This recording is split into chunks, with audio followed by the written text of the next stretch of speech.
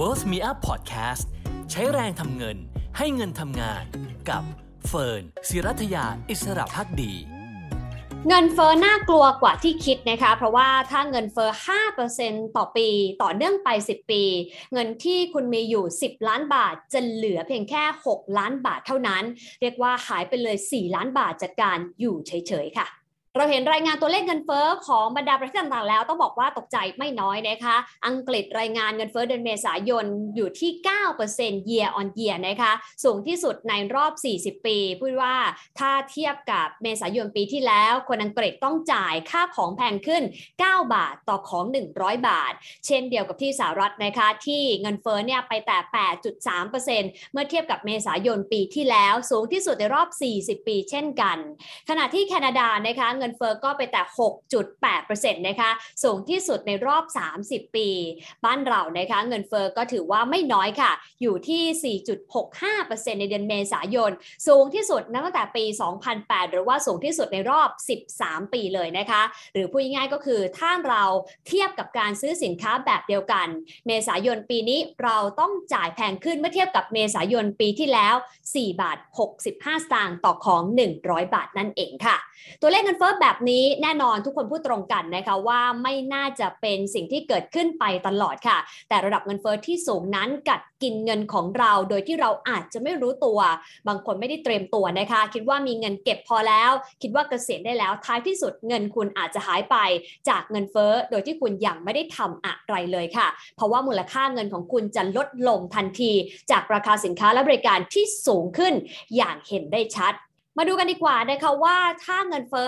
5% แบบนี้เงินของคุณจะถูกกัดกินไปมากน้อยแค่ไหนเมื่อผ่านไปแต่ละปีถ้าคุณมีเงิน10ล้านบาทนะคะเงินเฟ้อระดับ 5% ที่เป็นอยู่มูลค่าเงินของคุณจะลดลงในปีถัดไปเหลือเพียงแค่9ล้าน5แสนบาทค่ะอยู่เฉยๆเงินหายไปเลย5แสนบาทจากภาวะเงินเฟ้อ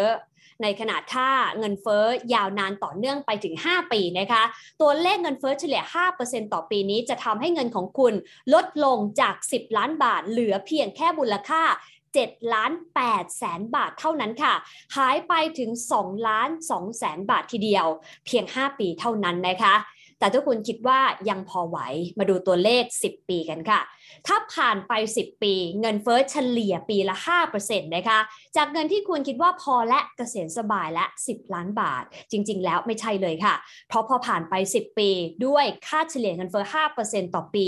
มูลค่าเงินของคุณที่ควรจะเป็น10ล้านมันจะกลับลดเหลือเพียงแค่6ล้าน1แสนบาทเท่านั้นเรียกได้ว่าเราอยู่เฉยๆเงินเฟ้อก็กัดกินมูลค่าเงินของเราไปแล้วเกือบ4ล้านบาทใน10ปีถ้าเงินเฟ้อเฉลี่ย 5% ต่อปีนะคะถามว่าทำไมตัวเลขถึงสูงแบบนี้ปฏิเสธไม่ได้นะคะว่าข้าวของที่แพงขึ้นทำให้อำนาจในการซื้อของเราอำนาจในการจับจ่ายใช้สอยของเราอำนาจเงินในมือของเราที่มีลดลงนั่นเองค่ะและนั่นเขาถึงใช้คำว่า purchasing power คืออำนาจในการซื้อนั่นเองสำหรับการพูดถึงตัวเงินนะคะหลายคนถามต่อนะคะว่ามองโลกในแง่ร้ายไปหรือเปล่าเงินเฟ้อคงไม่ได้อยู่ 5% ไปตลอดหรอกเดี๋ยวสถานการณ์ก็คงดีขึ้นคลี่คลายแล้วท้ายที่สุดจะกลับมาอยู่ในระดับเดิมๆนะคะเฟิร์นเลยทำตัวเลขมาให้ดูอีก1ตัวค่ะถ้าเงินเฟ้ออยู่ในระดับค่าเฉลี่ยประมาณ 3% ต่อปีคุณคิดหรอว่าเงินของคุณจะไม่หายไปไหนคำตอบคือคุณอาจจะคิดผิดค่ะ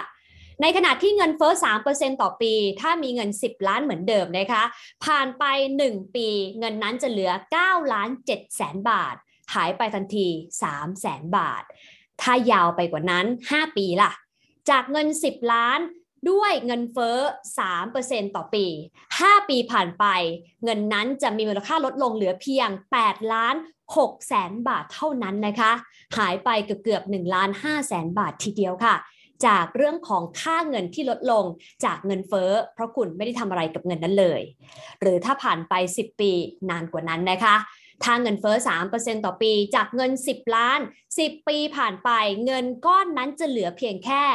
7 ล้าน 4 แสนบาทค่ะมูลค่าลดลงทันที2 ล้าน 6 แสนบาทจากอัตราเงินเฟ้อเฉลี่ย 3% ต่อปีเห็นไหมคะว่าเงินเฟ้อไม่ว่าจะเป็น 5% ต่อปีเหมือนที่เรากำลังเผชิญอยู่ในช่วงระยะ 2-3 เดือนที่ผ่านมา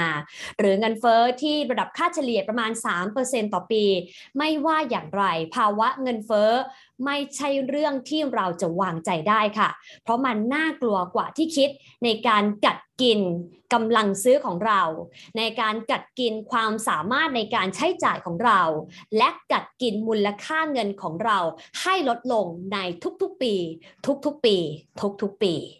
แน่นอนนะคะวันนี้เฟิร์นไม่ได้มาเพื่อจะบอกว่าเงินเฟ้อน่ากลัวแล้วก็ทำให้เราตื่นตระหนกเพียงอย่างเดียวค่ะเฟิร์นมีทางแก้แล้วก็ทางที่เราจะสามารถอยู่รอดท่ามกลางภาวะเงินเฟ้อแบบนี้ได้มาฝากกันด้วยนะคะจริงๆแล้วตามทฤษฎีการเงินเลยนะคะเฟิร์นเชื่อว่ามีอยู่3ส่วนด้วยกันค่ะที่ทำให้เราอยู่รอดในภาวะเงินเฟ้อไม่ว่าจะปกติหรือว่าเงินเฟ้อสูงแบบนี้ได้นะคะแต่ต้องยอมรับว่าพอเศรษฐกิจไม่ได้โตดีเหมือนเดิมภาพของการชะลอตัวเกิดขึ้นบางก็มีความเสี่ยงเข้าสู่ภาวะถดถอยทำให้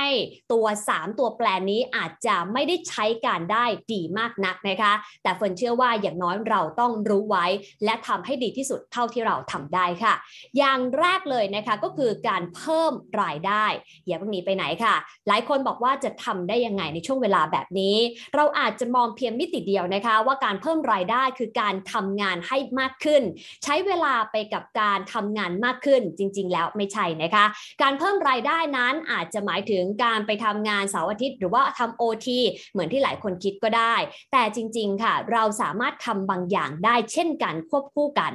นั่นก็คือการเพิ่มประสิทธิภาพการทำงานเดิมๆของเราเนี่ยแหละค่ะจากเดิมนะคะเราใช้เวลาทำงานเท่านี้เพื่อให้ได้ผลงานเท่านี้เราสามารถเพิ่มประสิทธิภาพได้หรือไม่ด้วยการใช้เวลาเท่าเดิมแต่ได้ผลของงานมากขึ้นอย่าลืมนะคะการทำงานในเวลาเท่าเดิมให้ได้ผลของงานมากขึ้นถ้าคุณเป็นฟรีแลนซ์คุณเป็นผู้ประกอบการนั่นหมายถึงโอกาสในการสร้างรายได้ก็เพิ่มสูงขึ้นด้วยค่ะแต่มนุษย์เงินเดือนอย่าเพิ่งใจหายไปนะคะเพราะว่าเราก็สามารถทำได้เช่นกันจากงานเท่าเดิมนะคะเราอาจจะเคยใช้เวลาเท่าเดิมแต่ถ้าเป็นมนุษย์เงินเดือนนะคะอาจจะลองใช้เวลาให้น้อยลงเพื่อให้ได้งานเท่าเดิมได้หรือเปล่าคะนั่นก็คือการเพิ่มประสิทธิภาพเช่นกันงานเท่าเดิมคุณภาพเหมือนเดิมนะคะอย่าลดคุณภาพงานของตัวเองแต่ใช้เวลาลดลงค่ะถ้าคุณใช้เวลาลดลงเท่านั้นคุณก็จะเหลือแกปของเวลาที่มากขึ้นไปทำงานเสริมอื่นที่จะสร้างรายได้ให้กับตัวเราได้มากขึ้นเช่นกันเห็นไหมคะว่าการเพิ่มรายได้อาจจะหมายถึงการเพิ่มประสิทธิภาพในการทำงานเดิมด้วยการใช้เวลาเท่าเดิมให้ได้งานมากขึ้นหรือใช้เวลาน้อยลงสำหรับงานเท่าเดิมเพื่อให้มีเวลาเหลือไปทำอย่างอื่นมากขึ้นก็ได้เช่นเดียวกันนะคะรู้แบบนี้แล้วลองกลับมาดูนะคะว่าเราเพิ่มประสิทธิภาพการทำงานของตัวเองได้แบบไหนบ้างนอกจากนี้อีกหนึ่งวิธีในการเพิ่มรายได้ที่น่าสนใจนะคะเฟิร์นเชื่อว่าหลายคนก็นำมาใช้ก็คือขายของที่ไม่จำเป็นค่ะจริงๆแล้วเรามีของเยอะมากนะคะโดยเฉพาะใครที่เป็นนักสะสมนะคะแน่นอนว่าในช่วงเวลาเศรษฐกิจปกติของเหล่านี้สร้างคุณค่าทางจิตใจให้กับเราค่ะแต่ในช่วงเวลาที่เศรษฐกิจไม่ปกตินะคะถ้าเราอยู่ในภาวะติดขัดของเหล่านี้ก็อาจจะสามารถสร้างมูลค่า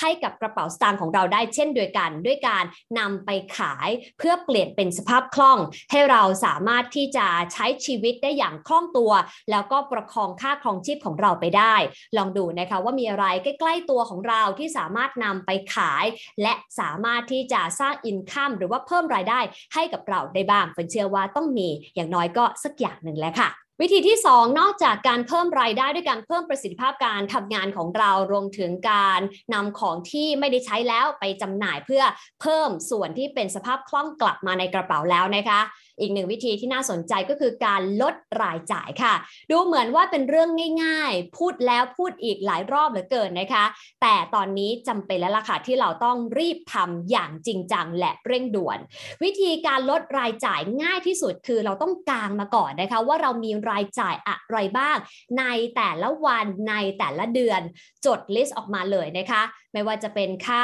ผ่อนบ้านผ่อนรถบัตรเครดิตนะคะค่าน้ำค่าไฟค่าโทรศัพท์อาห ารการกินค่าน้ำมันค่าใช้จ่ายจิปาถะต่างๆมีค่าใช้จ่ายอะไรที่เราคิดออกจดมาให้หมดค่ะหลังจากจดมาแล้วนะคะถ้าใครอยู่คนเดียวทำคนเดียวก็ได้ถ้าใครอยู่กับครอบครัวทำกับครอบครัวก็ดีนะคะเล่นเกมกันหน่อยค่ะเรามาลอง challenge ตัวเองนะคะแข่งกันสักหน่อยสิว่าไหนใครสามารถลดรายจ่ายอะไรได้บ้างและใครสามารถลดรายจ่ายของครอบครัวได้มากที่สุดนะคะอย่าลืมให้ลูกๆหลานมาช่วยทำด้วยนะคะเขาจะได้รู้ว่าสถานการณ์ตอนนี้อาจจะไม่ได้ปกติมากนักแล้วอย่างน้อยเขาก็จะได้เข้าใจเรื่องของภาวะเงินเฟ้อแล้วก็เรื่องการจัดการเงินหรือว่า money management ตั้งแต่อย่างเล็กๆด้วยนะคะวิธีการง่ายมากเลยค่ะหลังจากเรา list รายจ่ายทั้งหมดมาลองดูนะคะว่าอะไรที่มันน่าจะตัดได้บ้างให้เล่นแบบเป็นเกมนะคะเราจะได้ไม่รู้สึกสูญเสียมากนักแต่รู้สึกสนุกกับการที่เรามีเงินออกมาจากค่าใช้จ่ายเหล่านี้เข้ากระเป๋าเรามากขึ้นค่ะอย่างเช่นง่ายที่สุดเลยนะคะเป็นค่าใช้จ่ายเล็กๆที่เราอาจจะมองข้ามไป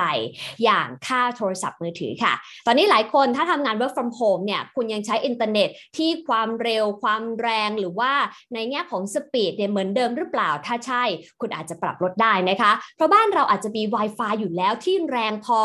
เร็วพอแล้วก็ใช้งานได้มากพอนะคะความเร็วอินเทอร์เน็ตในแต่ละเดือนเราอาจจะไม่ได้ใช้มากขนาดนั้นเช่นเดียวกับค่าโทรศัพท์ค่ะที่ตอนนี้แทบจะไม่โทรคุยกันแล้วหลายคนเนี่ยใช้ LINE Call นะคะบ้านก็ Facebook Call ก็มีนะคะซึ่งถ้าเป็นแบบนั้นเนี่ยเราจะมีเวลาในการโทรศัพท์มากถึง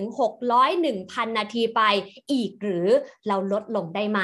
ค่าใช้จ่ายเล็กๆน้อยๆเหล่านี้อาจจะแค่เดือนหนึ่งหลักร้อยบาทนะคะแต่ถ้าหลายคนรวมกันหลายเดือนรวมกันก็กลายเป็นหลักพันเป็นหลักหมื่นได้เหมือนกันนะคะอย่าลืมค่ะว่าสิ่งเล็กๆน้อยๆก็เป็นสิ่งที่มีความหมายค่ะลองเล่นเกมกันดูใครได้แบบไหนมาหรือว่าสามารถลดค่าใช้จ่ายส่วนไหนได้มากน้อยยังไงแบ่งปันกันด้วยรวมถึงค่าอาหารนะคะการที่เราทานด้วยตัวเองเนี่ยนะคะอาจจะประหยัดกว่าสำหรับใครที่อาจจะมีการอยู่อาศัยกันมากกว่า2คนขึ้นไป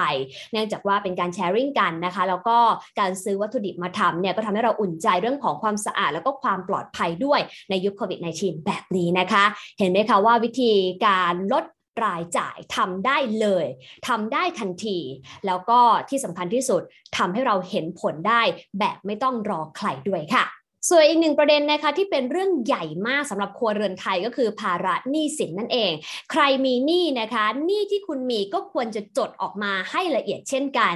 จดทั้งประเภทของหนี้เจ้าหนี้ของเรารวมถึงดอกเบี้ยแล้วก็มูลหนี้ที่เหลือด้วยนะคะสิ่งเหล่านี้เนี่ยจะเป็นตัวคัดกรองให้กับเราได้อย่างดีทีเดียวว่าเราควรทำอย่างไรต่อมีอะไรที่เราสามารถที่จะไปเจรจาต่อรองกับสถาบันการเงินหรือเจ้าหนี้ได้หรือเปล่าเราสามารถนำหนี้เหล่านี้มารวมกันได้ไหมเพื่อลดภาระการผ่อนต่อเดือนหรือแม้แต่ลดภาระดอกเบี้ยนะคะซึ่งหนี้แต่ละประเภทมีดอกเบี้ยที่ไม่เหมือนกันยิ่งถ้าดอกเบี้ยสูงเนี่ยเราก็อาจจะปาดเหงื่อแรงหน่อยนะคะเราก็อาจจะใช้วิธีในการไปคุยกับสถาบันการเงินเพื่อรวมหนี้ให้เราเนี่ยจ่ายดอกเบี้ยลดลงแล้วก็ยอดผ่อนต่อเดือนน้อยลงนะคะแต่แน่นอนว่าเราต้องทำการบ้านไปก่อนว่าแบงก์หรือว่าสถาบันการเงินต้องการอะไรเขาถึงจะยอมอนุมัติให้ในช่วงเวลาที่ไม่ง่ายนักแบบนี้นะคะส่วนใครมีปัญหาเรื่องของหนี้เสียนะคะหรือว่าอยากจะเข้าโครงการคลินิกแก้หนี้ก็ลองเสิร์ชแล้วก็ทำการบ้านได้เช่นกันเพราะว่าตอนนี้ภาครัฐก็มีหลายโครงการที่ช่วยลูกหนี้ด้วยค่ะนอกเหนือจากการเพิ่มรายได้และการลดรายจ่ายที่เราทำได้แล้วนะคะอีกหนึ่งวิธีที่จะสามารถเอาตัวรอดแล้วก็ชนะเงินเฟ้อได้ก็คือการใช้แรงทำเงินและให้เงินทำงานให้ชนะเงินเฟ้อค่ะเฟิร์นพูดถึงการใช้แรงทำเงินก่อนนะคะก็หมายถึงการทำงานของเราเนี่ยแหละเราจำเป็นอย่างยิ่งค่ะที่ต้องใช้เวลาที่เราอาจจะไปเที่ยวไม่สะดวกมากนะเดินทางออกนอกบ้านอย่างยากลำบากหน่อยรถก็ติดด้วยนะคะกลัวโควิดด้วยการรวมตัวกันของคนกลุ่มเยอะเราก็ไม่สบายใจด้วยเนี่ยถ้าเรามีเวลาอยู่แล้วนะคะเราก็อาจใช้เวลานี้ในการพัฒนาตัวเองค่ะเฟิร์นเชื่อเหลือเกินนะคะว่าสิ่งที่จะชนะเงินเฟ้อได้ดีที่สุดก็คือการที่เราใช้ศักยภาพของเราให้สปีดอัพได้เร็วกว่าอัตราเร่งของเงินเฟ้อนะคะเพื่อที่เราจะสามารถหารายได้ได้เพิ่มขึ้นอย่างน้อยก็ทันกับเงินเฟ้อหรืออย่างมากก็คือชนะเงินเฟ้อค่ะซึ่งแต่ละคนมีความสามารถมีทักษะความรู้ความเชี่ยวชาญประสบ การณ์แล้วก็มีความสนใจไม่เหมือนกันนะคะแต่เฟิร์นเชื่อเหลือเกินว่าถ้าเรารู้จักพัฒนาตัวเองอย่างต่อเนื่องใช้เวลาที่เรามีเท่ากับคนอื่นไปในการพัฒนาสิ่งที่มีประโยชน์กับตัวเราเองรับรองว่าเราจะใช้แรงทำเงินได้อย่างชนะเงินเฟ้อแน่นอนนะคะอีกในหนึ่งค่ะคือการให้เงินทำงานหรือว่าการลงทุนนะคะจริงๆในตลาดแบบนี้หลายคนบอกว่าโหจะลงทุนอย่างไรเฟิร์นเองเชื่อนะคะว่าคำว่า bear market หรือว่าตลาดหมีนั้นมีนัยยะซ่อนอยู่บางอย่างค่ะ bear ที่แปลว่าหมีเนี่ยจริงๆมันมีความหมายอีกหนึ่งความหมายนะคะเพราะว่ามันเป็น verb หรือว่าเป็นกริยาที่แปลว่าอดทนด้วยค่ะเขากำลังบอกเรานะคะว่าในภาวะตลาดหมีแบบนี้เนี่ยเราควรจะอดทนให้เป็ดนะคะเฟิร์นเองก็ย้ำเสมอนะคะว่าถ้าเราอยากจะลงทุนระยะยาวให้ประสบความสำเร็จต้องอดทนรวยนะคะอาจจะไม่ใช่เรื่องที่ง่ายนักในการเข้าไปลงทุนในภาวะที่ทุกคนนั้นรู้สึกว่าตลาดไม่น่าลงทุนเอาซะเลยนะคะแต่อย่าลืมค่ะถ้าเรามีเป้าหมายในการลงทุนระยะยาวค่าเฉลี่ยในอดีตที่ผ่านมากว่า10ปีนะคะทราบหรือเปล่าว่าถ้าเรากระจายการลงทุนไปยังหุ้นในตลาดพัฒนาแล้วทั้งอเมริกายุโรปหุ้นในตลาดเกิดใหม่นะคะไม่ว่าจะเป็นจีน emerging market หรือว่าในอาเซียนนะคะรวมถึงในการลงทุนอสังหาริมทรัพย์ผ่าน REITs แล้วก็การลงทุนในตราสารหนี้ถ้ากระจายการลงทุนในสินทรัพย์เหล่านี้นะคะ diversify ความเสี่ยงแล้วก็ทำ asset allocation เนี่ยเราสามารถสร้างผลตอบแทนเฉลี่ยในอดีตนะคะจากข้อมูลเนี่ยพบว่าได้เฉลี่ยประมาณเกือบ 7% ต่อปีทีเดียวค่ะซึ่งก็อาจจะมีแรงเบี่ยงบ้างการทำ asset allocation แบบนี้อาจจะทำให้บางปีได้ผลตอบแทนสูงถึงกว่า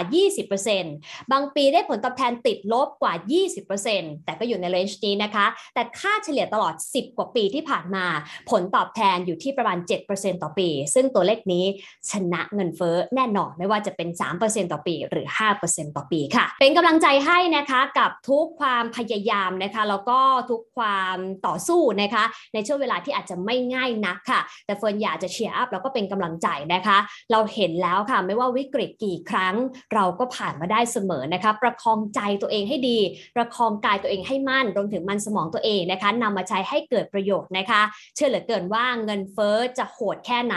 แต่ถ้าเราทำ3อย่างนี้เสมอไม่ว่าจะเป็นการเพิ่มรายได้จากการเพิ่มประสิทธิภาพการทำงานของเราเองการลดรายจ่ายนะคะด้วยการเล่นเกมค่ะมา challenge ตัวเองหน่อยซิเราลดอะไรได้บ้างและลดให้ได้แบบถาวรเลยนะและสุดท้ายนะคะก็คือการใช้แรงทำเงินและให้เงินทำงานให้ชนะแล้วก็ให้ทันกับภาวะเงินเฟ้อนะคะถ้าทำได้แบบนี้เงินเฟ้อก็เป็นเรื่องหนึ่งที่อยู่กับเราและเราก็จะอยู่กับมันได้รอดไปกับเงินเฟ้อได้ไม่ยากค่ะเป็นกำลังใจให้ทุกคนเสมอนะคะขอบคุณที่ติดตามกันสำหรับลงทุนนิยมในวันนี้สวัสดีค่ะ